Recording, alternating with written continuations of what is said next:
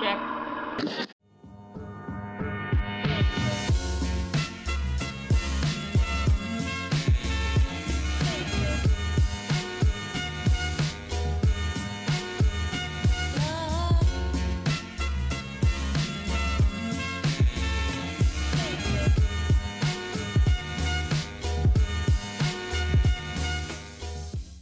Are we live there? Some nice sunburn underneath. Yeah, I would have too. Like a real genius. So being that you guys have to share this, like you might have to like turn it to you when you're talking or something, because You mean like we did like 5 seconds ago? yeah. Well, he wasn't there. He was He was over here. He was watching attentively. Anyway, Don't be you a live? jerk. Are we live, bro? About to be. Yes, let's do it. About to be so live, dog. We live. Dr. Adam Martin. That's how I can say it. Just want to make sure I'm pronouncing it correctly. You got it. Am I saying that right? Yeah, Adam? Adam, not Adame. Like Adam Mom. You guys, Dude, you guys, that I'm would an be appetizer. you guys see really that cool. that substitute teacher yeah, meme? yeah. Key and Peele? Yeah. Yeah. It's like, Balake. Balake. If y'all say another stupid name, We're good. We're on. yeah. All We're right. live. What's up, dude? Live. All right. You live? Cool? What's up, bro? Live all around. Yeah. So, all right. When are we going to... Are you already recording? Yeah, we're. Yeah, why All right. not? No, All right. no so, practice. Yeah. Hey, everyone. Welcome to another episode of RX Radio. I'm your host, Dr. Richard Waith, and I have the pleasure and honor of having two amazing pharmacists in my presence here.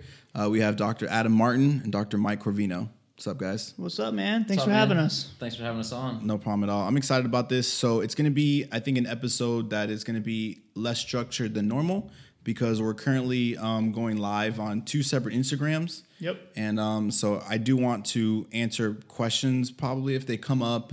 I'm okay to break away. Like, feel free, guys, to interrupt me if you guys see something, want to talk about something, because I think it's going to be no real specific topic except the part about ownership that we'll get into. But let's start first for the couple people here and there that may not know who you guys are. Dr. Martin, let's start with you. Certainly. So my name is Dr. Adam Martin. I'm the founder of the Fit Pharmacist movement, helping pharmacists, pharmacy students really live their fullest potential so that we can deliver our best selves to those that we serve in our profession. Mike, my man. What's going on, man? Chilling, bro. It's like 1:40 in the morning. Yes. That's also another thing, guys, why it's going to be a little weird this Yeah, episode because 1:40 in the morning. it's super late. Supposed to be sleeping. Cheers. Some of us napped, some of us didn't. Won't mention names. Yeah. It's not a big deal. Yeah. But anyway, Mike, tell us a little bit about yourself. All right. So, pharmacist out of Charleston, South Carolina, and I am a pharmacy manager of a community pharmacy, and I also am the adjunct professor for a new PA school at Charleston Southern University, teaching pharmacology. And then I also do diabetes education for city employees as a part of like a city diabetes education program that they started. Cool. So first, I just wanted to kind of go around the room with all the people in here. I just wanted to. Spit on the mic. I just. All the people that we just introduced. I kind of want to. Yeah, everyone that you just heard. I like to go around the room and just see what you guys are up to. Like, what's going on in your lives? How are you guys, building your brand, fulfilling your passions? Like, what's going on, with you guys? Cool. Go first, man. Cool. I'm on the spotlight. Literally, Yeah. it's like blinding. Yeah. All right. So I've been working full-time as a pharmacist in the community setting since 2012. Absolutely love it. The relationships that I get to build with my patients. I have phenomenal technicians. We all just jive well together. It's really an enjoyable environment. With that, I'm very passionate about nutrition and fitness. I just had a bodybuilding competition actually about a month ago. So that is done with. Still living the lifestyle more flexibly now. So it's very enjoyable. But really learning more about nutrition. With my company, The Diet Doc, that I've been into since 2013, that really helps to empower patients to learn, not put them on a diet or on a supplement plan, but really educating them through not only nutrition, but also the mindset component to living a healthy lifestyle. So that's really been phenomenal and rewarding. Really, for me, my focus now is travel and building those relationships. To network with people that are also on that path, like you and Mike. So here I am in Miami, talking to you fine bros. Yeah. So it's really just constant, never-ending improvement. How can I get to the next step? How can I be 1% better than the day before, and just keep that momentum going? So living passion. One thing that I think was interesting too. So your title, especially on Instagram and Facebook, all your social medias are the Fit Pharmacist. But I think it's important, the distinction which we recently made of it's not just about your physical health, right? But it's about mental, your career, relationships, that kind of thing. So whenever people hear of fitness, they're like, oh, how much can you bench, or what do you look like? But that's just like one minor component of what really I'm talking about. It's really about the fitness of your career, the fitness of your life, in the essence of, are you living up to your full potential? And this relates to what we have to offer with our abilities, with our passions, because once you take what you're good at, once you take your passion, and then once you take work, consistency, and you merge those together, you can create phenomenal impact in people's lives. And that sort of impact will create an attraction or affinity with other people that are doing the same thing, maybe in not the same niche, but relatable. And that's how we all met. We're all three in pharmacy, and we're passionate about what we do, but we have those different little niches. But when we come together, we get these amazing ideas. We produce content like this at 2 a.m. in Miami. And it's 1:40. Don't over-exaggerate it. Things just flow. Yeah. So, it's really being fit in the sense that you're putting in, living up to what you can become to become better than you ever thought. Mm-hmm. Dr. Corvino, what's going on, man? Oh, I'm just really trying to get used to this Miami lifestyle. Thinking about moving the podcast here full time. It's a tough life. My wife's not going to be happy, but no. So I got several different things I'm working on. The Core Consult RX stuff is definitely kind of a full-time gig in and of itself. I'm trying to expand the podcast that I'm doing with Cole Swanson. I'm really trying to grow. I'm also trying to look at how we can implement blogs and different video, whether it's speaking engagements, whatever. Just trying to basically get more content out there on social media in general. I think that obviously the education part of it's what I'm really involved in, and I like to find new ways of seeing how we can implement that. So kind of going on as many different fronts as I can. The Snapchat stuff I've been doing has been pretty cool, with putting up questions and NAPLAX or PANTS or whatever the board exams that the different professions that we're trying to reach. Putting those on Snapchat for daily questions has been pretty cool. And just trying to find different ways of utilizing technology. Obviously, Alexa is a big one that we're got our eyes on. But that's the social media Core Consult part of it. The other part is the teaching. Obviously I run a community pharmacy as well, so that's my true full-time gig. But teaching has really become something that I'm very passionate about, and working with the PA program at Charleston Southern University has been huge for me, and I've really, really enjoyed my short-lived career there. Mm-hmm. And I'm looking for ways that I can expand on that and go further with that program. And I feel like I'm like in the class with the students, and mm-hmm. I get more nervous, I think, when they take a test than I ever did for my own test, because I just really want to grow. So we'll talk a little bit more later about your where your career is kind of leading to and things like that. But you had mentioned something earlier about utilizing, I guess, a clinical background, but actually as an effective way to influence a patient's behavior. And I think that was pretty interesting because, on our podcast, we don't get super clinical about things, but I do want to stress the importance of we need to know our stuff, right?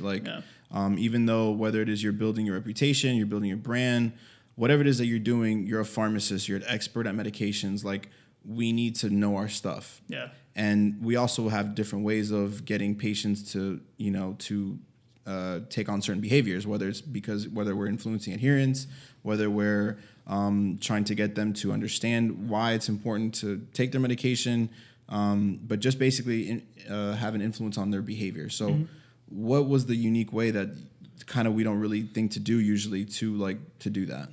So for me, whenever I was first time looking at like clinical trials, clinical data, and going through this evidence-based medicine idea, if you will, I never really saw that as an important piece of the puzzle for patients, like for actual patient education. I always saw that as like clinician talking to clinicians kind of thing. But what I realized, especially like working with the diabetes program, that I actually use evidence-based medicine quite a bit for getting a patient to either be adherent or take a medication in the first place. The one we were talking about earlier, I had a patient that was on insulin. He was not controlled, and he's seeing a new endocrinologist.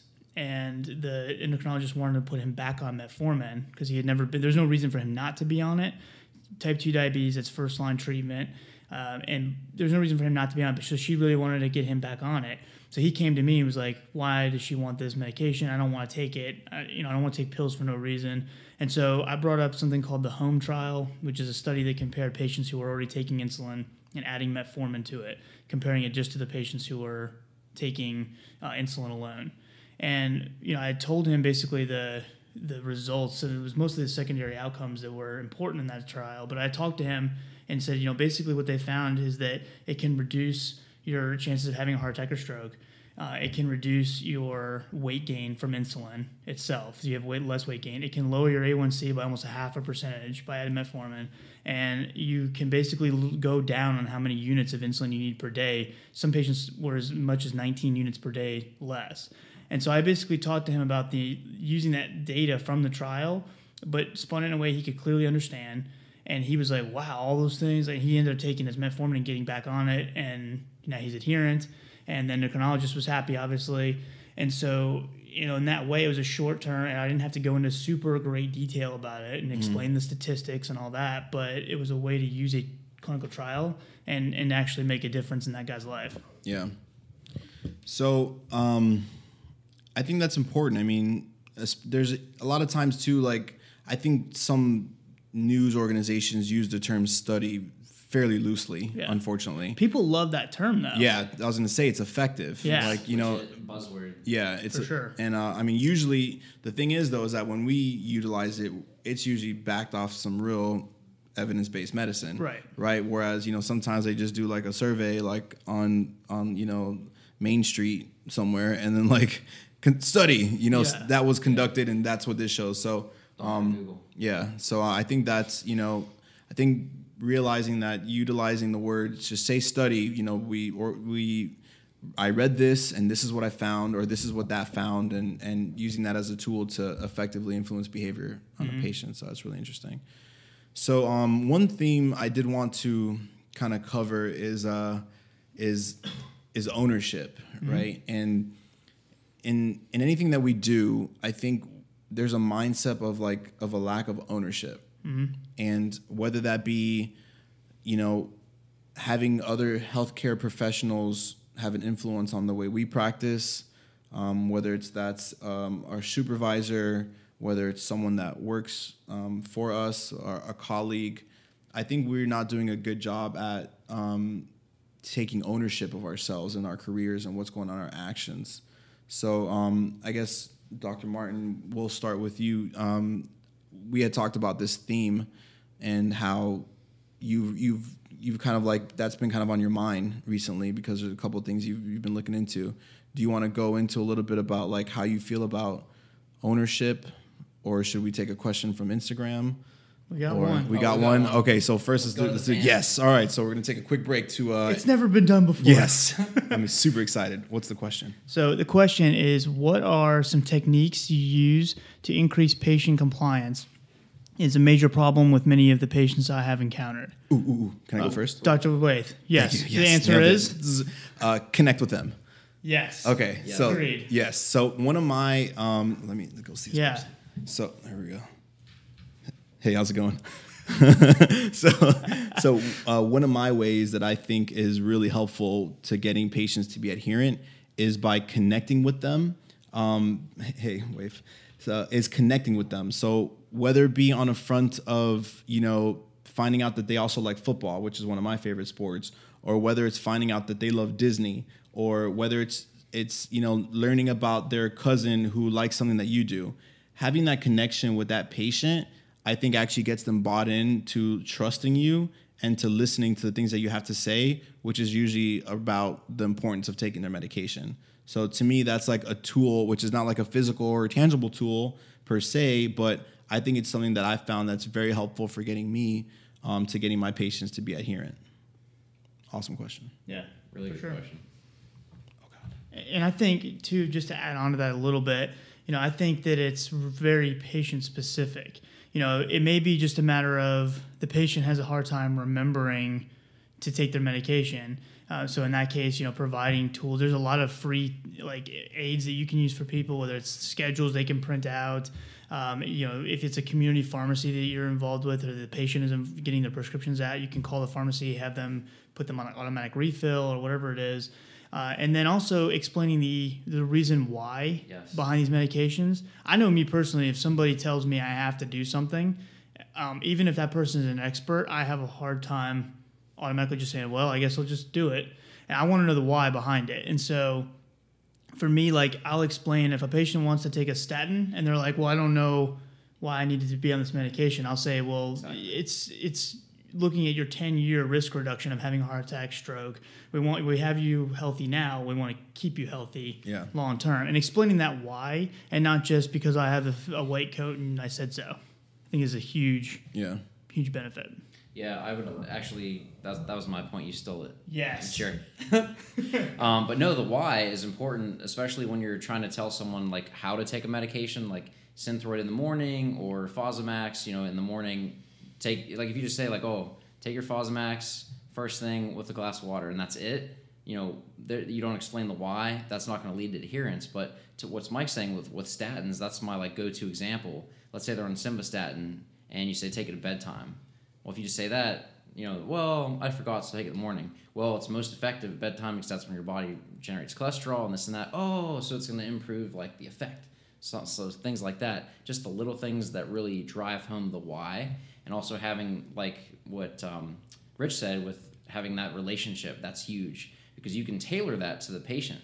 So you can say one of his examples was football. Let's say there's a famous football player that has diabetes, so-and-so. He has this condition too, and then tie it back into that. So instead of just reading a pamphlet or regurgitating what you studied, taking that information, simplifying it, and delivering it in a way that that patient can understand in a topic or realm that they are passionate about will really pique their interest. Because let's say they hate going to the doctor's office. Well, your doctor said immediately they tune out. But if they love football, you're like, oh, football, they're tuning in. So having that is really important. Combining those facets will really allow that to happen. So. Good deal. Oh, there's a question here. Yeah, and I got another one on mine. Nice, nice. As a podcast is turning into an awesome question things, and answer. I love it. So things took a turn, but we're going into Q&A. We're going with it. We're going into Q&A, guys. This is from Study RxIG. As a pharmacist in the retail setting, do you counsel patients on lifestyle modifications with their eating habits? Ooh. So, it depends on the patient and where they're at. So, a lot of times, take this charger. A lot of times, unfortunately, patients don't want, you got it? Okay. Patients don't want that time, they're in a rush or whatnot. So a lot of times that opportunity isn't there, but when the patient does say, hey, I've tried things, I want to get started with that, that's when you can start asking questions, especially where motivational interviewing comes into play. We're all trained in that in pharmacists with smoking cessation, for example, but really assessing those needs and having that conversation. One of the huge roles that I feel we have as pharmacists, talking to the mic here, as pharmacists is we are basically liaisons advocating for patients' healthcare. So if they're having back problems and we see that, we can refer them to a chiropractor. If we are having, like your question is, health talks or talking about lifestyle modifications, we can tie in what Mike does about studies that prove lifestyle modifications has an impact in diabetic care. And there's that why. you're relating it to their interest, which Rich just said, as having an interest in that. So it really is patient specific, because one thing that I learned coming out of pharmacy school is I have all this knowledge. I'm, first day on the job, I want to like really share that, and you try to like give it all, but if patients aren't ready to listen, if they're not tuned in that and they didn't ask for it, you're wasting your time and other people's time. So if they're ready, if they're willing to listen, you can cater what you know and meet people where they are at. That's the huge like learning point that I had as a new pharmacist, is meeting people where they're at so that they can actually have that information and use it, rather than talking way over their head and they just tune out and it doesn't help anybody. So really patient specific, I'd say, for that. So I also wanted to take this time because, he mentioned, being a new pharmacist. So I just wanted to take this time and give a shameless plug to my new book. Like I set that up. First time pharmacist. Knock that out of the park. Knock that softball out of the park. Thanks, bro. Yeah, available on Amazon. You get a paperback Kindle and iBooks coming soon. But anyway, let's move on. Was there another question over here? And also the audio version, right? Oh, and the audio book will be coming probably in the next couple months, hopefully. So, recorded by your one and only Mike Corvino. That might be a possibility, actually. Yeah. Anywho, all right. Do we have another question? Yeah, there's more popping up on yours. Yeah. You want to read that one? You're closer. Okay, sorry, I got it. My bad. That was a jerk move. Hey, how's it going, guys? Do you guys find it difficult working in retail pharmacy, particularly due to business obligations and commercial pressures? Find it to be very hard at times to mix business and healthcare. So I like this question, actually. It's addressed in your book, actually. Well, yeah, it's actually again, if you take into to account the first time pharmacist in there, you're gonna get some good info in there. I'll take a shot at this. So in terms of mixing business and healthcare, I think at the end of the day, everything that we do is a business, like everything. And I don't think that the two can be separated. I actually think they could be more integrated, and I think that that's what we need to do. I think that a lot of the pharmacies need to just integrate it more, where the business model stems off of the caring. And I think that it is difficult. I won't say that it's not hard. It's definitely something I won't say it's not easy. It is something that's difficult to deal with. But I think it's just understanding that the care that you provide to these people will drive that business model. And a lot of times it's hard because you have all these metrics coming from corporate and this and that. But at the end of the day, we do have to realize that the metrics are coming from a good place, although we might not agree with whether it's a right metric or not. But I do think that a lot of the metrics do end up being met if you actually if you're approaching everything from a point of care. Yes. I think there's a way, and again, by no means am I saying that that's easy and it's hard, but I do think that your business will do well if you genuinely care about your patients. And then, whatever happens after that usually results in, positive growth for the business, whether it be by volume or whether it be by patient satisfaction scores. I do think eventually it does lead to that, but it really has to come from a point of like care, I would say. Absolutely. And I'm going to piggyback off that and say it does always come back to putting the patient first. So let's say, for example, you're understaffed. Never happens in the pharmacy world. Never. You're understaffed, working a busy shift. Someone drops off a script. They get an estimated time of like 10, 15 minutes. You rush, you get it done in about 15 minutes, and that's it. Or you're super understaffed, you get it in like 20 minutes, but you like genuinely care. You see that they're starting metformin for the first time. You know this patient's been in. They've been nervous about their diagnosis, their health, or whatnot. So you go and counsel them. You're like, hey, take this with food. Careful for diarrhea. It will pass with time. And you call and follow up in a couple days because you have that level of care. Initially, they were like, oh, it was past 15 minutes, but they see that actually was coming from a genuine place of care. That's going to make all the difference in the world. They're probably going to be like, oh my God, like he actually cares. That's my pharmacist. Like that phrase is like clutch. Like that makes it worth it. So it does come from care. I agree with what Rich said. Not easy though. And was there more questions anyone saw on Instagram before we? Somebody asked where they can find my studies at in particular. I've only gotten one thing published, and it was just a review of dyslipidemia. So the content that I've put out is normally, obviously, just summaries of other people's studies that are significantly more intelligent and versed in these subjects than I am. I'm just regurgitating information that smarter people said. So, yeah, the studies, and I usually, if you look at any of my content, the studies I talk about, I'll usually reference and explain, where they came from. So. All right, so let's continue our conversations about ownership of like our own actions and our careers and things like that.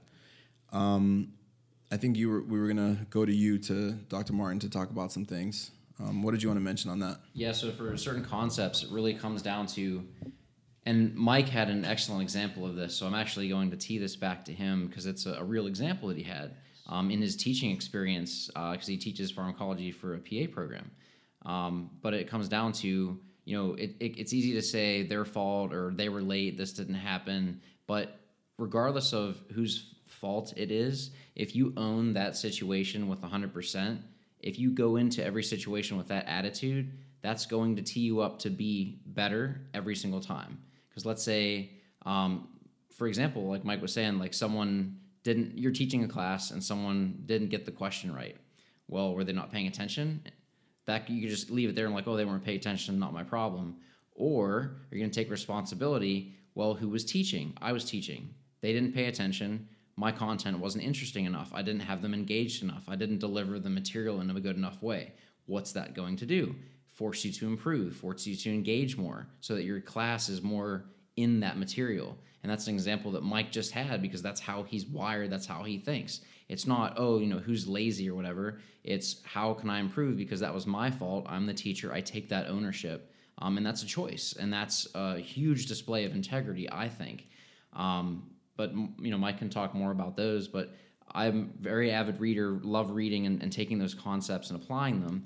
There's two books I recently read. One was not too recent, but it's called Extreme Ownership by two Navy SEALs. We actually talked about that. Jocko Willink. Heck yeah, man. But it's literally approaching every situation, even if it was like measures beyond your control, asking, what could I have done better to improve the situation? Even if like someone screwed up or it was out of your hands, asking that question.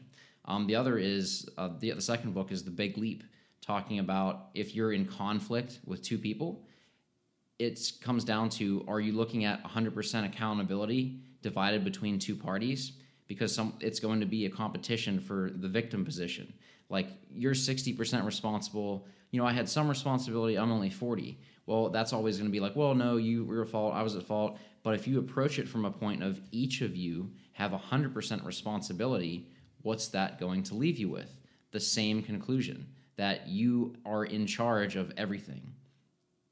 It can be humbling, but if you think of it that way, it's, what could I have done better to improve this situation, to improve this outcome? And I'm going to tee it off to Mike. I don't want to steal too much thunder, but he just had an example. One thing I like, before I even give my own personal, example on this, but one of the things, for those of you guys who like Gary Vaynerchuk out there, he said that he considers every single thing his fault. So he said, if I leave this building right now and I get hit by a car, his first thought's going to be, gosh, I shouldn't have left that early. Yeah.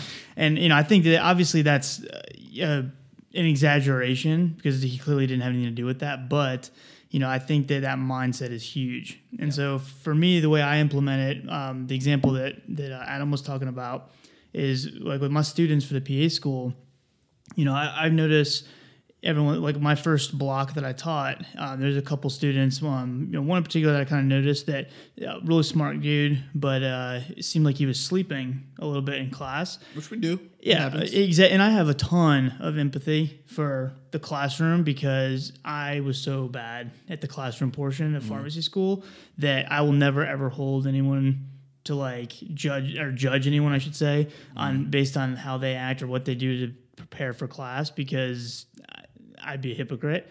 And, I just know that that's not how everyone learns. And so I never really thought anything of it, other than I felt like, okay, well, what am I doing wrong then to not have him engaged? Because he may just be the same exact mindset as me, where I just hate sitting still that long and have a hard time paying attention. But what am I not doing correctly that would allow him to pay attention, or maybe would get him more interested? And so one of the things I started doing this block was basically working through a case throughout my entire set of slides. And so if I would do like 7 or 8 slides, to talk a little bit about the case, or let them work on the case on their own to break up the monotony of me talking, and then go back to the slides, let them do that for a little bit, go back to the case, let them work on their own, kind of get back refocused again after that. And I noticed he was like really a lot more engaged. And, I think that if I had had the mindset of, well, like, oh, this guy's being like disrespectful, or, how dare he, I think that I would have never been able to get past, that, and then like move forward of like, okay, well, what do I need to do to help this guy? And I think in the long run, I'll have a much better relationship with that student, because, and he would in turn, I would imagine, he maybe not always, but I would imagine that he would look to me as a better teacher, hopefully, because I would, take those changes and not, and accept responsibility for him. I mean, it could be completely his fault in reality, but if I automatically just assume that, and then I'm never going to change, I'm never going to grow. So. Yeah. And I think, you're also doing so many other things too that most teachers aren't doing. You have content that are helping your own students on social media. Mm-hmm. You have questionnaires and things that on Snapchat, like unheard of. Yes. So it's like finding ways to do those things to keep them engaged, because you are taking on that ownership. You are finding out, okay, where are these students' eyeballs? Like, what are they paying attention to? Where's their mindset? And a lot of professors out there are not catering to where the student's attention is. Right. So it's like, by you doing that now, you're taking ownership in the fact that, this is all going to be on me. So what can I do to get that attention from these students to get them more engaged? So I think that's pretty amazing. Yeah, thanks, man.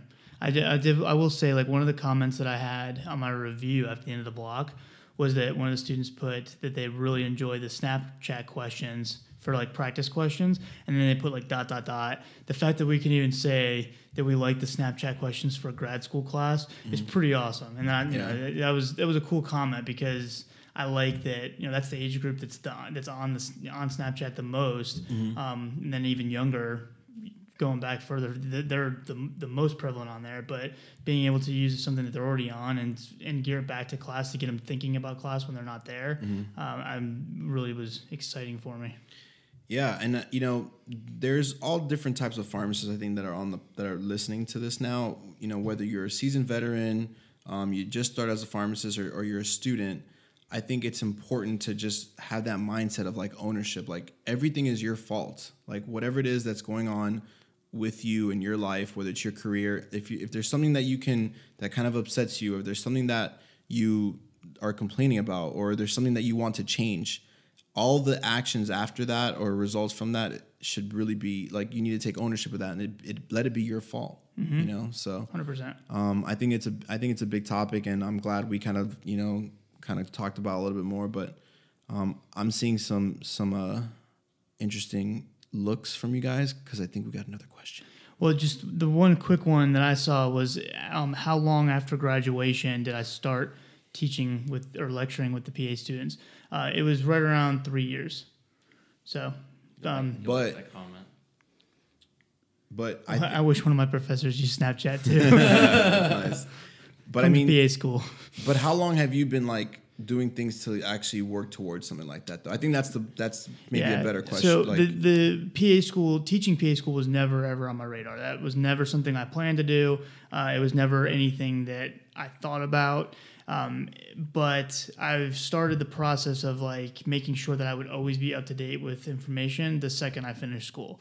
I didn't do a residency, which in a lot of ways held me back from certain things, but I have caught up to a lot of that because of how much time I've spent. I mean, I used all my vacation. I don't say this to be braggadocious. I say it because I just what I had ended up having to do because of not having a residency. So it's not me bragging. It's more of like just a warning. Yeah. Price to pay. The price to pay. But I spent all of my vacation days up until this past March, which was 3 years after graduating. When we went, me and my wife went to California with Richie and his fiance. That was the first vacation I had taken in 3 years. Up until that point, every single one of my vacation days I spent volunteering at MUSC to work with the students, to learn, spend time listening to patient cases and whatever else I could do. Because, there's only one way to prepare yourself for that, and that's just to do it every single day. Yeah. And I mean, that's kind of what happened to me maybe about a year ago. I felt, from a personal standpoint, that the impact that I wanted to have wasn't there, and I wasn't satisfied with where things were going in my career. And that's when I really started, taking to building my brand, building my reputation, and just providing as much value as I can to, as many people as I can. And it's just because I think that mindset with me is just changed. Like, okay, whatever happens from this point on now, it's going to be my fault. Mm-hmm. So whether it be that I stay in the same position that I'm at for the next 30 years, that's going to be on me. Or whether I move on to something different, or see an opportunity, or I start teaching, or whatever, it's all going to be basically my fault. Yes. Do we have another question? Another question. Yes. This is fun. I think we should do this more often. I like this. I'm actually It's going like to Q&A and just schedule it. 24 hours of questions. Yeah, it's 2:10. Let's do a Q&A marathon. Yeah. See how far. We'll keep going. Yeah, if you ask questions, we might just keep going. The longest podcast ever. It's going to be long as 4 hours. Go It's going to be listed. Go ahead. Adam, read it. Maybe I should go live on mine. He's a pharmacist at a physician assistant program. So I guess basically, what do you do? So I teach pharmacology / pharmacotherapy. So as a pharmacist, yes, I'm the only PharmD on staff, and I go in and teach the pharmacology, the nitty gritty stuff of adverse effects, mechanism of action, all the traditional pharmacology, and then I take it a step further where I basically implement, okay, here's all your thiazide diuretics. You have HCTZ, you have indapamide, you have chlorthalidone. Which one do we actually use and why? What are some other things to think about? And, I'll even break it down to studies. We don't have any good cardiovascular outcome data with HCTZ. We have a meta-analysis that shows it's not as effective as even at lowering blood pressure as indapamide or chlorthalidone. So I'll talk about the trials, the 2017 guidelines, and where those would implement, and actually ask or show the students because they're going to be prescribing. And so if you get them prepared using evidence-based medicine, I feel like that significantly helps them kind of start their careers and make sure that they're providing the best care they can for their patients. Just went live on RX Radio. I was doing some other stuff on my phone, but now this is gonna be real. Like whatever questions come in, yeah. Well, I'm just gonna keep it's nice answering of you them. to finally get started after we've been doing this for 45 minutes. I got to figure out where to put it. We ran out of. Oh no! Where's your other tripod? The huge one. Oh, I found it's it. back there. Sorry, my bad. It's not even being utilized this whole time. Are we still recording this podcast episode? Your normal listeners are gonna be like, "What the heck? What is happening They here?" went straight rogue on this one. It took a turn, guys. It did. If you're still listening right now, they're not, but just in case. For the three people that decided to just keep listening to this, I really 2 do in the morning appreciate live. it. Said that's awesome. Thanks. I think you're awesome too. I'm just trying to get my. I'm just glad they let a pill pusher hang out with them. Oh, shit. I did this backwards, guys. Come up with a topic. Okay, what's our next topic? We don't have any questions right now. Somebody put question and answers. Oh yeah! Exclamation mark. Dancing emoji. Yes. Love that. That's cool. Great idea, volunteering. Thank you. Right. Yes, volunteering is key. While Richie's still getting set up, I'll just ad-lib a little bit. Something I think that, and we talked about this in your podcast, right? Mm-hmm. I think that when we're in pharmacy school, you basically have this mindset of, you pay all this money to work all these hours for free because you're learning. However, when you get a PharmD or your PA or your MD license, whatever it is, you get out of school, you do finish residency, whatever, all of a sudden you're too fancy to volunteer and get your name out there. It's such an effective way to get your foot in the door, and that people don't take advantage of it because they think that their time is too valuable. I would highly encourage you to not think that way. It's just not the right move. Volunteering, getting your foot in the door will pay off in the long run. It's not the move. Not the move. Think you're fancy. You're not fancy. Real quick, this is just to people that I just went live on RX Radio at 2:14 in the morning. We are currently doing a Q&A session marathon about anything pharmacy related, hopefully.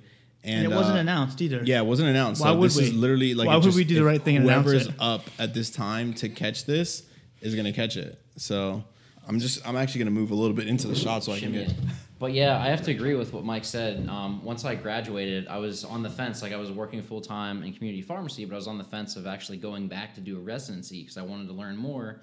And I was in that mindset of, oh, you got to like go this track. But then I started thinking, well, what if I created my own? So one of my professors, Dr. Scott Drab, who is like the master of diabetes, he actually wrote part of the package insert for metformin, like legit guy, really cares about his patients. I wanted to learn more about diabetes and how you can have that bedside manner, because that's like the strongest suit of anyone I've met in pharmacy, was that skill that he had. So he has a diabetes clinic that's kind of far away, about an hour and 15 minutes from where I live. So I did that for about 8 months. I don't know if I ever told you this, man. I don't think you have. No, well, ta-da. So I was really looking to like focus in the diabetes niche. So I would drive on my day off. So with my schedule, I have rotating 2 weeks. So I get one full day off every other week. So on Thursdays, I'm off. So I would literally go there, leave 7 a.m., get there with students at pharmacy school who are on rotation, and not like show up, like you said, all fancy, but I just said, like, I'm here to learn. I'm with you guys. So I'd go in with the room with the students, do the assessments, let them, do all the assessment, whatnot. But getting that exposure, getting that experience of how the students would teach, and then seeing the critiques from Dr. Drab, doing that interaction, the feedback from the patients, and then blending that, not only allowed me to enhance my skills as a practitioner, but allowed me to form those relationships. Because pharmacists are like, wait, you're a pharmacist and you're here for free. Like, why? Because you're learning. And it's, I think, an invaluable thing that allows you to hone that clinical knowledge and build those relationships. And I still talk to a lot of those pharmacy students that I met, because they would change, they're on rotation, so every 5 weeks. Really invaluable experience. I have to double tap what Mike said about volunteering. Highly recommend it. What was the question? I know. Volunteering. Actually, that was not a question. It was just something I made up to kill time while you found the tripod. Okay, gotcha. We're super good at just filibustering. Yeah, it sounded amazing. I was so intrigued. Oh, man. Is there another question on here? I'm excited. I am so excited, guys. Questions? What the... I wish I would have announced this earlier, man. This would have been something that I think... I don't know who to stayed up for it, but... I love this. So many guys, I have so many questions, but the mosquitoes are attracted to my computer and eating me alive. It's a Caribbean thing. See you in the next live session. That's awesome. Oh... Thanks for checking it out. Definitely avoid the mosquitoes. They're not good. Yeah, mosquitoes are crazy. They're the worst. Yeah, it's also from where I'm from, South Carolina. That's our state bird, by the way. Oh yeah. Is it really? Yeah, the mosquito, state bird. Not really. Oh no, that's a joke. Yeah, no, but there was some real funny joke though about there was something about people have it on their bumper stickers and stuff like that. Is it really? Bird. Yeah, because they're so freaking prevalent. That's super Yeah, they're funny. terrible. And the size of velociraptors. Listen, it's 2:20 in the morning. Okay, Yeah. there's certain jokes that just We've also wrecked your podcast episode now because I'm super point- off topic, and we're still posting it. I hope I'll post it online. I don't care. Yeah, no, this is still going up, guys. So I'm excited about it though. People are gonna be like, okay, I'll stick around. Yes. Maybe. I like this feature. Or they'll just stop following you immediately. Because or they're gonna unsubscribe on spot. Which is cool because it's the podcast episodes are usually pretty structured. So I'm kind of glad that they're gonna get a solid curveball thrown with this episode, because they'll never know what'll happen again. Honestly, this is perfect for me because this is about how all my episodes go. As far as structure, Cole and I sit down, and if you've never heard my podcast or heard us joke, we literally sit down and go, "What do you want to talk about?" All right. Insomnia. And then record. Let me just start going. All right. No, let's try to bring some value for whoever's still here. For whoever's still here right now, let's see how we can bring them some value real quick. So let's go around the room with get like one piece of advice for inspiring, or what's the best advice for someone that wants you to start taking on that ownership and that mindset of, all right, everything's going to be my fault. What's a good way to start? Number one, what can I do to improve? Where are you not satisfied in your life? Are you 100% satisfied in every aspect in your life? In your job, in your relationship, in what you bring? You said, let's bring these people value. In what value you bring your team, and what value you bring your patients. So if you're not 100% satisfied, guess who can fix that? Yeah, you. So what actions can you take? What can you do? You don't have to wait. You don't have to plan. You can take some sort of action now. So just getting that ball rolling by being aware and taking that self-assessment. I think, Rich, you were talking about that yesterday. That's a huge point, is just have that reflection. Nice. Yeah. I mean, definitely a solid way to start, as to looking inward at you and seeing how you can take ownership of pretty much your actions, let alone, starting with someone, other people's in the outside world. So got anything, Mike? I would just add leaving your excuses at the door. Like, everyone's so quick to justify, that they don't have time for something, that they, you don't understand. Everyone says that you don't understand. My situation doesn't allow me to do this. I don't have enough time. That's my biggest pet peeve, and also my biggest, I guess where my brain automatically shuts you off as far as being a legitimate source, is when you come at me with, I would love to do all that, but I just can't because I don't have time. If you really get down to the nitty gritty every 10 minutes of your life, and if you could find time somewhere, some tiny piece that you maybe could use, you could improve and use to get to where you want to. It may be small, but you could find something. Yeah. And the other thing is be willing to make the sacrifice. Yeah. Mm-hmm. Sacrifice, if it was easy, then everybody would do it. You made all these sacrifices, you gave up all this stuff to get to where you're at already. Why would you think the process to get further would be any different? Yeah. I'm going to summarize. You can make excuses or time, but you can't make both. Yeah, I think, I think the whole, learning to sacrifice certain things to realize, things are changing. Healthcare as a whole is changing drastically. And I think, if we want to continue to be relevant with whatever it is that we're doing, whether we're a pharmacy manager, whether we're a student, whatever it might be, I think it's just making sure that we are taking the time out, putting that time in to learn and to adapt to the new landscape of where not only marketing is, not only just communication is in general, but getting to a point where we can start building our brands with time dedicated to it. Mm-hmm. Was there another question that popped up? That was a good one. Okay. Go ahead, Mike. The question is, as a pharmacy manager, how do you manage your time effectively to finish your work on time, especially since retail pharmacy is full of interruptions?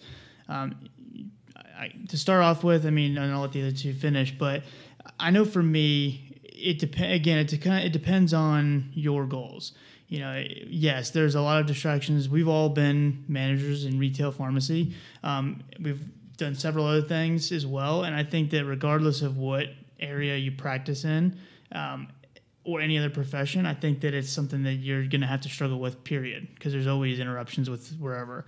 I know for me personally, if I had something that I needed to get done, as far as my schedule and time, never was even a factor in my mind. I just was there until the work was done. There's plenty of times where I came in and basically would work on my weekend off if I had to get things done, or stay there late and get things done. And I just would put in the time because I knew I had to as the manager. So it's just one of those things. If you want your store to run effectively, your pharmacy, your clinic, whatever, you have to be willing to kind of put in that extra effort sometimes. And then also just time management. How much time are you allocating to certain things? Do you have people in place that allow you to maybe delegate some of that extra work? I think is another thing. Training your people is huge. Prioritizing for sure. So I can actually come at that from actually a different perspective, in the sense of, I think a pharmacy and workload and things like that at a pharmacy, it's one of those things where in life we're always striving to be better and we're striving for perfection, right? Mm-hmm. But what's crazy about it is, like, we'll never get there. Mm-hmm. Like, we're never gonna, like, in anything that we do, like whatever it is that we're doing, like, we always want to strive to be the best and be perfect. And that's usually the goal in life for everything, is perfection, right? Especially if you're dedicated to what you're doing. But it's also realizing that you'll never get there. Mm-hmm. And I think applying that down to the micro level at the pharmacy, it's like, at the end of the day, you need to do your best to care and be safe and take care of everything at that pharmacy, but also realize that, like, you might not finish everything that day.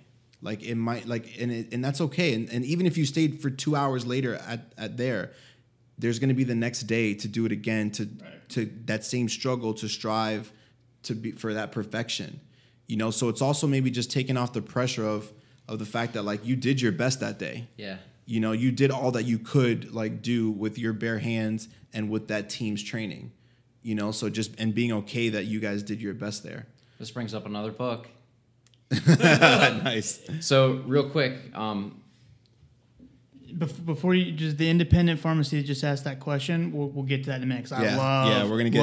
We are gonna get that. Stay right there. We're gonna get that. So I'll make this real brief. So we talked about managing expectations with workflow and everything else. There's an excellent book called Solve for Happiness that's actually written by the CEO of Google X. This guy was traumatized because his younger son went in for a routine operation and died on the operating table. He became very depressed, and he made it his life's mission to figure out, why are happy people happy? What makes them happy? It comes down to one thing: expectations. If your expectations aren't met, you will be unhappy. So if you go in expecting to clear the queue and have management your physical inventory 100% perfect, and your techs come to work on time and they do everything perfectly, you're going to probably be unhappy, because those are, for the most part, unrealistic expectations to have all those met. But like what Rich said, if your expectation is to go in, give your best, honestly your best, not feel like it, but actually do it, you're going to feel a lot more fulfilled, a lot more happier at the end of the day. So it comes down to what expectation you set that will determine your feeling of success and fulfillment. All right, so we have another question on the RX Radio Instagram here. It was from a bot from Care and Beyond Pharmacy. They ask, what are the best marketing ways for a small independent pharmacy?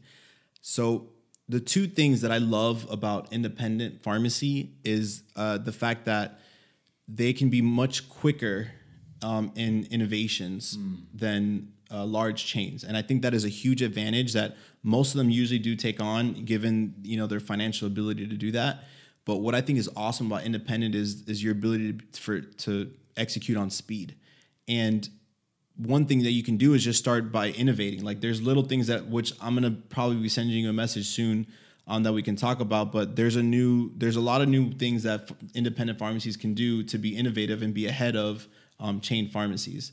And that can get real tactical, which we'll get into. But another thing though is, I think Facebook marketing is, especially if you're an independent, Facebook has ways that you can locally target areas. So if you have an area, and especially if you have a chain near you, you can do like a little circle around there, and you're gonna find a lot of people in a certain age group, whether it be men or women, that are going to be in that area that will respond to Facebook marketing, because they're on Facebook. Mm-hmm. Like, we really think that it's an age thing, and that it's only for people under 30 and things like that. But there's millions of Americans over the age of 50 that are going to CVS, going to Walgreens, and strolling through Facebook, and you have an opportunity to reach those people. And I honestly, if it was my independent pharmacy that I was marketing for, if my target was patients who are like 50 and up, I would exclusively use Facebook, because they're actually more prevalent on it nowadays than the 30 and under group anyway. Because the 30 and under, they're like, just as a statistics standpoint, they're using Instagram and Snapchat. It's the older populations now, including senior citizens that are on Facebook, and they're a lot more likely to consume the content a lot slower because these kids nowadays have adapted to flying through these news feeds and engulfing all the information in 2 seconds. Whereas, I know my grandma likes every single picture I've ever posted. And she'll read like the full comment. Comment. Oh yeah. And make sure everybody else in the comments isn't picking on you. Yeah. It's for sure. And I think a lot of it is, ends up being like you test something, you see how it works, and you adapt. And what's unfortunate is that a lot of people will try it. Like you might go tomorrow and say, yeah, that sounds like a really good idea. Let's go and try Facebook marketing. And all of a sudden you run an ad, you spend maybe $100 on an ad and it doesn't do well. You're not going to do it again. But that's not, I don't think, the best way to go about it, because maybe that just didn't work. Maybe you got to go back and you can do A/B testing, which Facebook allows, where you can compare, 2 different campaigns, whether you want to change a couple words here and there and market to the same people, or you want to change the groups of people but have the same content. But I think it should be a very, very long process of testing and learning in your area to see what works, because at some point you're going to have the eyeballs. So it's just going to then become how good is the content for those people. So I do think that, again, it's a really, really, really good way to do that. And especially you have the advantage of being small, that you can be speedy in that sense. And I would not only just Facebook, but I would encourage you to look at any avenue that potentially has a way of bringing people value, whether that's podcasting, whether that is a blog, whether that is producing patient-friendly education materials that they can use, anything that can potentially get eyes on the pharmacy and bring the patient's actual value without them giving you anything is huge. Because if you can provide that value initially, then I promise you'll have customers in the long run, because the whole law of reciprocity is a very, very real thing. And there may be people that you never reach, but I truly believe that putting out content, even on a not just locally, but just in a big thing like YouTube, for instance, having a channel that educates patients, things that gets people talking about the pharmacy, I think that's huge. I think that brings a lot of value that people aren't able to necessarily quantify in the short term, but it's definitely something to consider. There was I think this might have been something talked about on Gary Vaynerchuk's podcast, but basically he was saying that there was a lawyer that he knew. I think this is from him. There was a lawyer that he knew that started a golf podcast because he recognized that people in his area that were high-end clients were huge fans of golf. And so he became an expert on golf and had all these experts on here to bring people value, to help them on their strokes and whatever else he could for their golf game, because he knew that ultimately they would look to him when they needed legal help. Yeah. And I mean, that's such a roundabout way of looking at it, but very, very smart. Yeah. That's my 2 cents. I like it.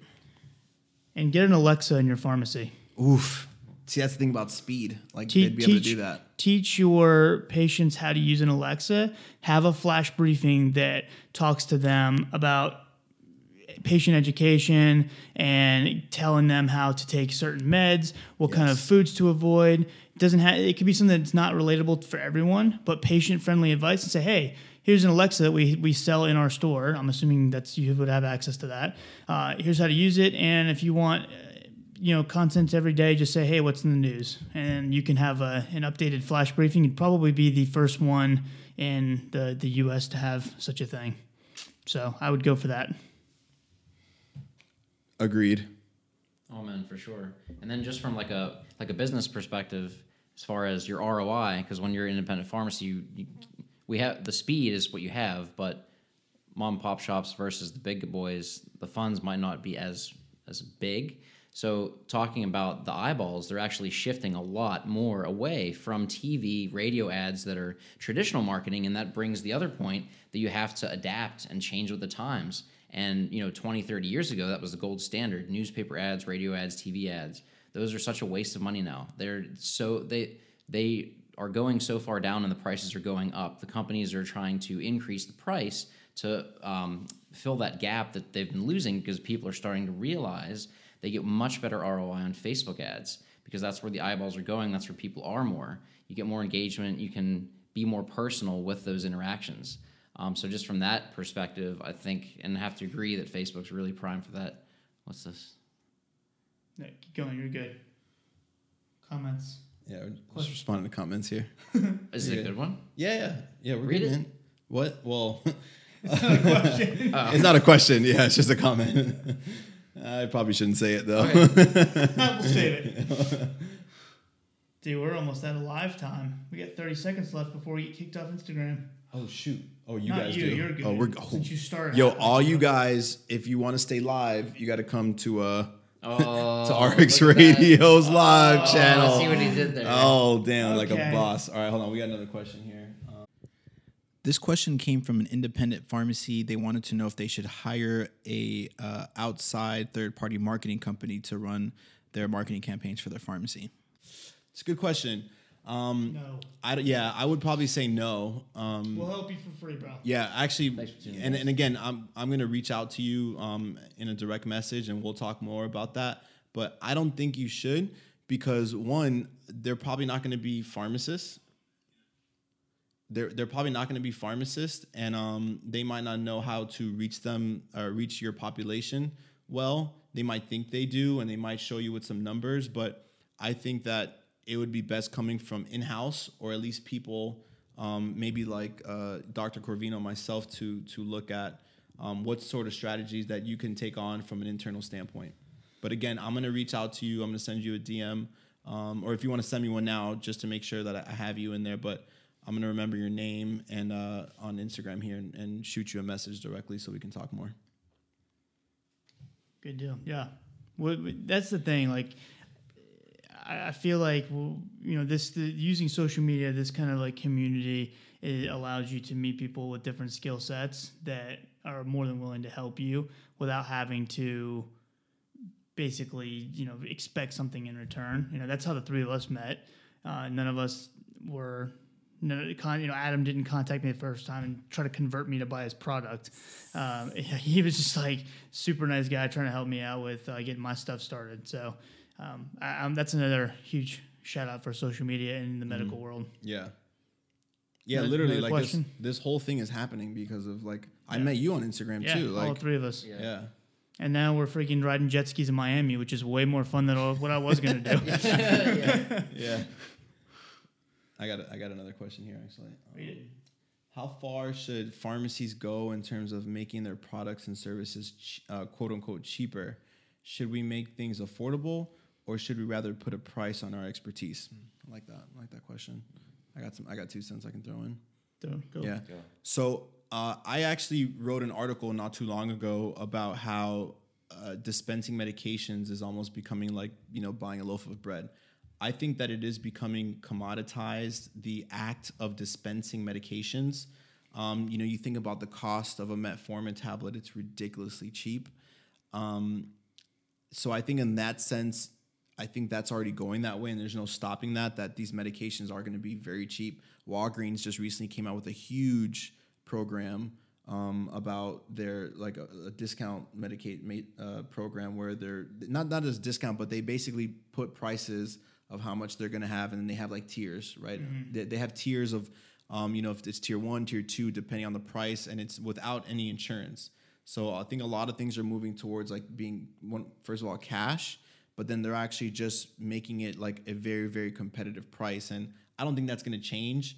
But in terms of their services, that's where I think things could change a little bit, right? Because at the end of the day, that is not a commodity. Like a pharmacy's intangible service is not a commodity. And I think that is where that we can start exploring the different business models as to how or where we can charge in those things. So I think as a service, like if we're providing medication therapy management and other types of services, I don't think that should quote unquote cheapen.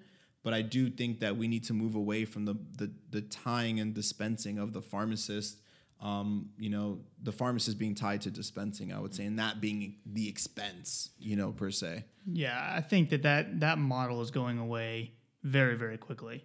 I mean, very quickly. I would suspect within 5 and at the very most 10 years that's not even going to be in existence anymore. If Amazon can find a way to send drones to my house with, my toothpaste and toilet paper, I'm pretty sure someone can figure out a way to dispense medications without having to pay someone 6 figures a year to do so. So I think that there may be mail order services that still implement dispensing pharmacists, but I think that now more than ever, it's an important time to make sure that you have clinical knowledge. Yeah. But I mean, it's some people's truths though, right? Like there's pharmacies right now that they have to survive. Like they can't count on the fact that that's becoming a commodity and they have to survive and do what they need to do. So, but I just think that it has to be recognized that their normal profit margins that used to be off of the prescriptions is changing, especially with DIR fees, especially with how reimbursement is going. That's all changing. So we just need to start exploring, different ways of marketing, like we kind of just spoke about, because at the end of the day, boots in the door is still going to increase the business model, whether they're, buying metformin or not.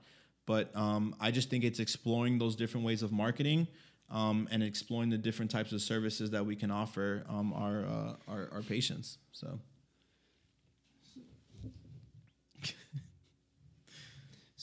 My question was, is that an energy drink? Yeah, it's definitely a freaking Monster. No, it's not. It's water.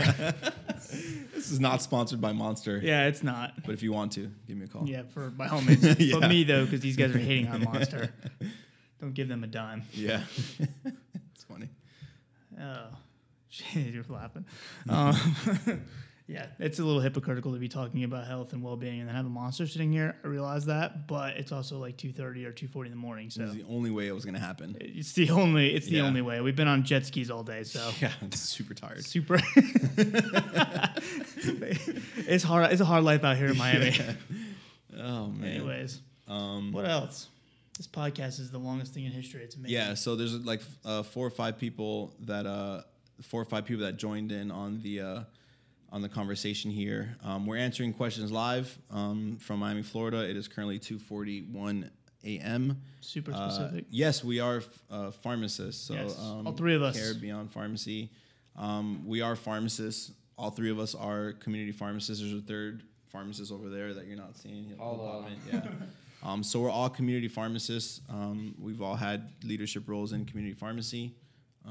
So that is our background. Yes. Where'd you go to school? University of Pittsburgh, where the polio vaccine was created. That's a fun fact. It's a fun fact. There you go. I have much pit pride. I love my school. Yeah. Yeah. What about you? Where'd you go to school? I went to the Medical University of South Carolina. Nice. Yes. So I went to University of Florida, Orlando campus. Very cool. UF has 3 campuses. For Which those one's that the didn't best? know. Definitely Orlando. Okay. Just curious. Just I kidding. didn't know No. I didn't know if that was like the school that like. No. That's more of the 3rd tier. Yeah. That's where you go. No, the campuses, it's funny, but I think UF has done a really good job at like kind of standardizing the education.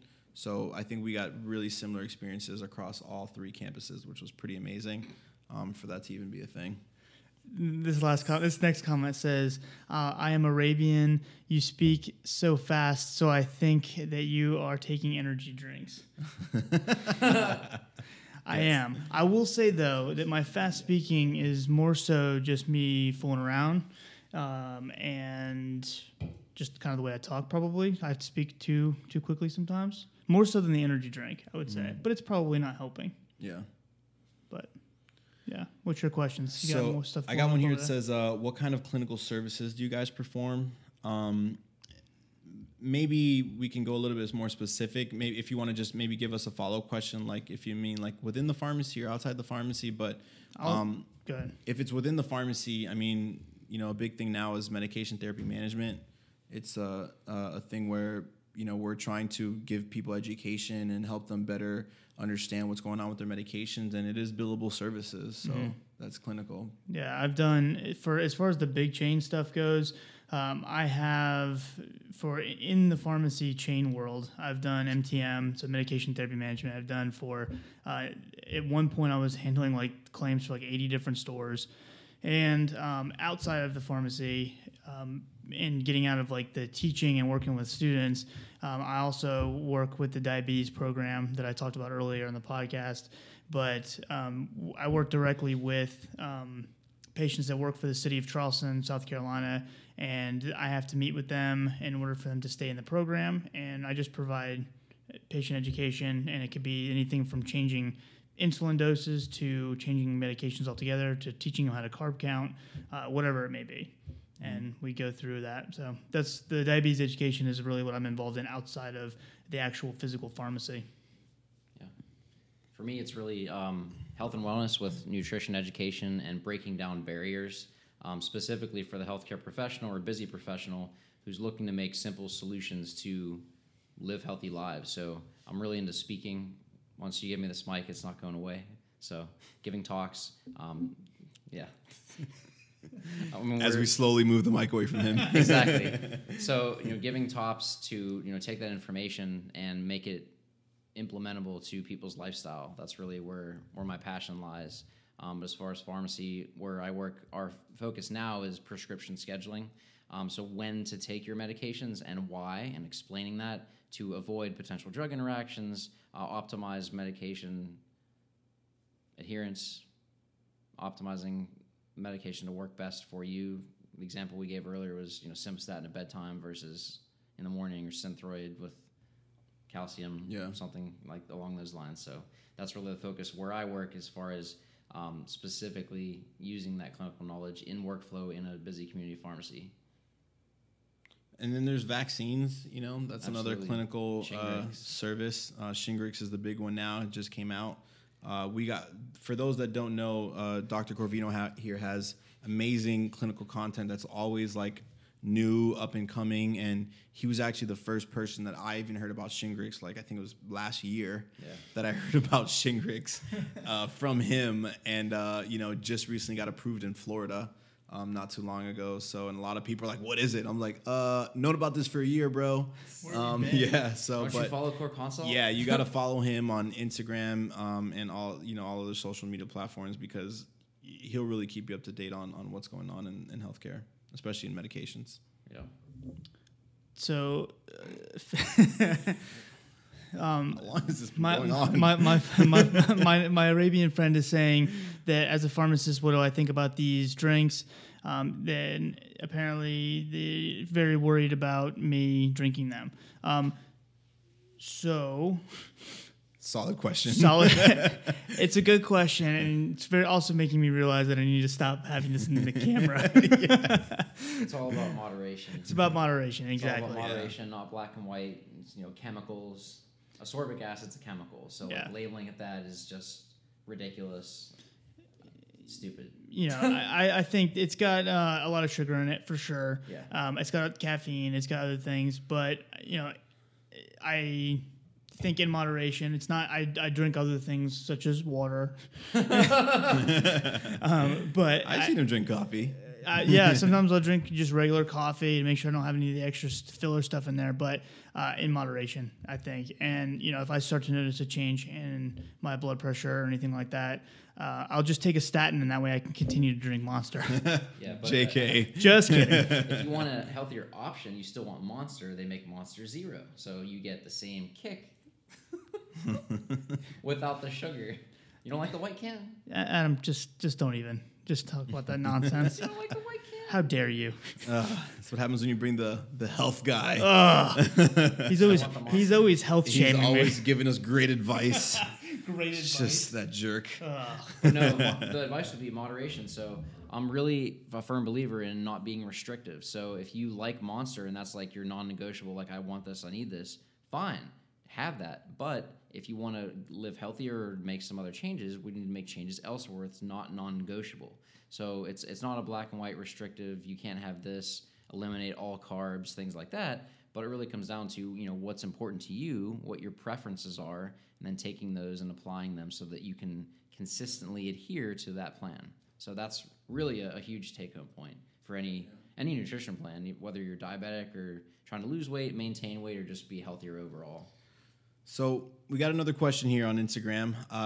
we're still going strong. Yeah. And I love 3 it. a.m.'s coming. Yeah, we're about to hit 3 a.m. Bring it on. So the question was, what do we think about the model of pharmacies next door to clinics? And because apparently that's the model that they're in, and they're saying if there's not a physician there, their sales decrease, which I think anytime you can form a synergistic partnership is ideal, especially if once there's obviously nothing illegal going on, things like that. It's usually an ideal situation because why not have two businesses next to each other that can both benefit, that can both mutually benefit. I even a step further just on business, just from a healthcare standpoint, it makes it easier because assuming you build a relationship with that clinic, you could easily have things change. You can easily take care of that one patient between the two of you. So I think it's a great thing to have.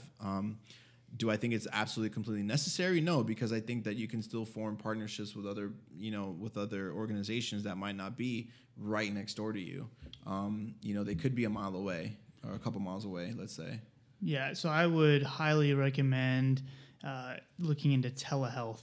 That is going to be huge, very, very simple. And there's a program right now that one of my old professors is involved with. It's a grant here not here in Miami, but where I'm from in Charleston, South Carolina.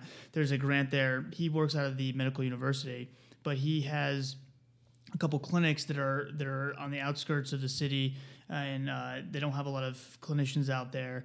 And basically, there's one in particular. It's a nurse practitioner run clinic, and patients will be seen, and then they see the nurse practitioner for their primary. They're basically the primary care taker. And whenever they have a complex case like a diabetes patient that's been uncontrolled for a long time, they can't figure out why, and they will consult him, and he does it pretty often, actually. His computer will go off, message comes up, and he's got two screens. He can see the nurse practitioner, and he can see the patient's chart on the other screen.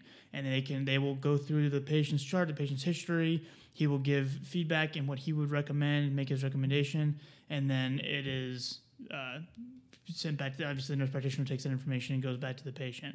I think that it's a model that they're doing. They have a grant in place to prove that it's valuable, and it's working very, very well so far, and he's had really good success with that.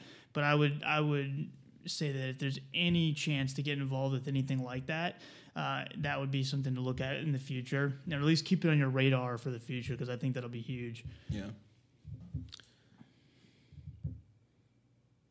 Anyone else, any other questions? Are you guys sure?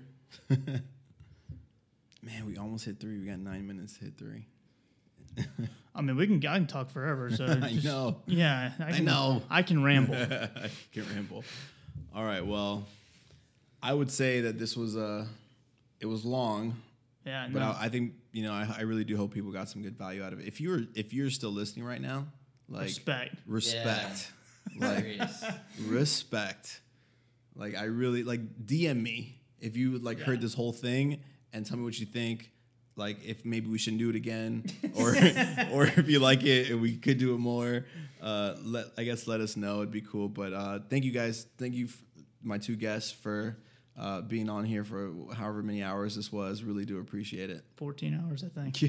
Basically. The bill's coming. Darn it! I knew there was a catch. Anyway, yeah. But so for those that do not know, and again still listening, got a book out. First Time Pharmacist, helping new pharmacists, students, interns, learning about insurance issues, dealing with patients, how to build relationships, and managing teams. So available on Amazon and in both Kindle and paperback versions. And every copy that you buy does actually find an orphaned kangaroo a new home, so that's also a little benefit as well. That 100% does not happen, but I can tell you that every copy that you do buy does provide a cup of coffee to one pharmacist. Yeah, and no kangaroos were harmed in the making of this book, so that's a good thing.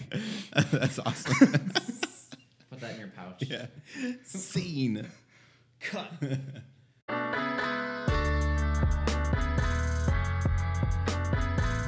Hey guys, I really hope you enjoyed what you just listened to. Make sure to follow us on your favorite social media platforms. And however you're listening, whether it be on iTunes, SoundCloud, Google Play, or something else we didn't just mention, we'd appreciate you to subscribe, leave us a rating, and even drop us a comment and let us know what you think. And until next time, see you over the counter.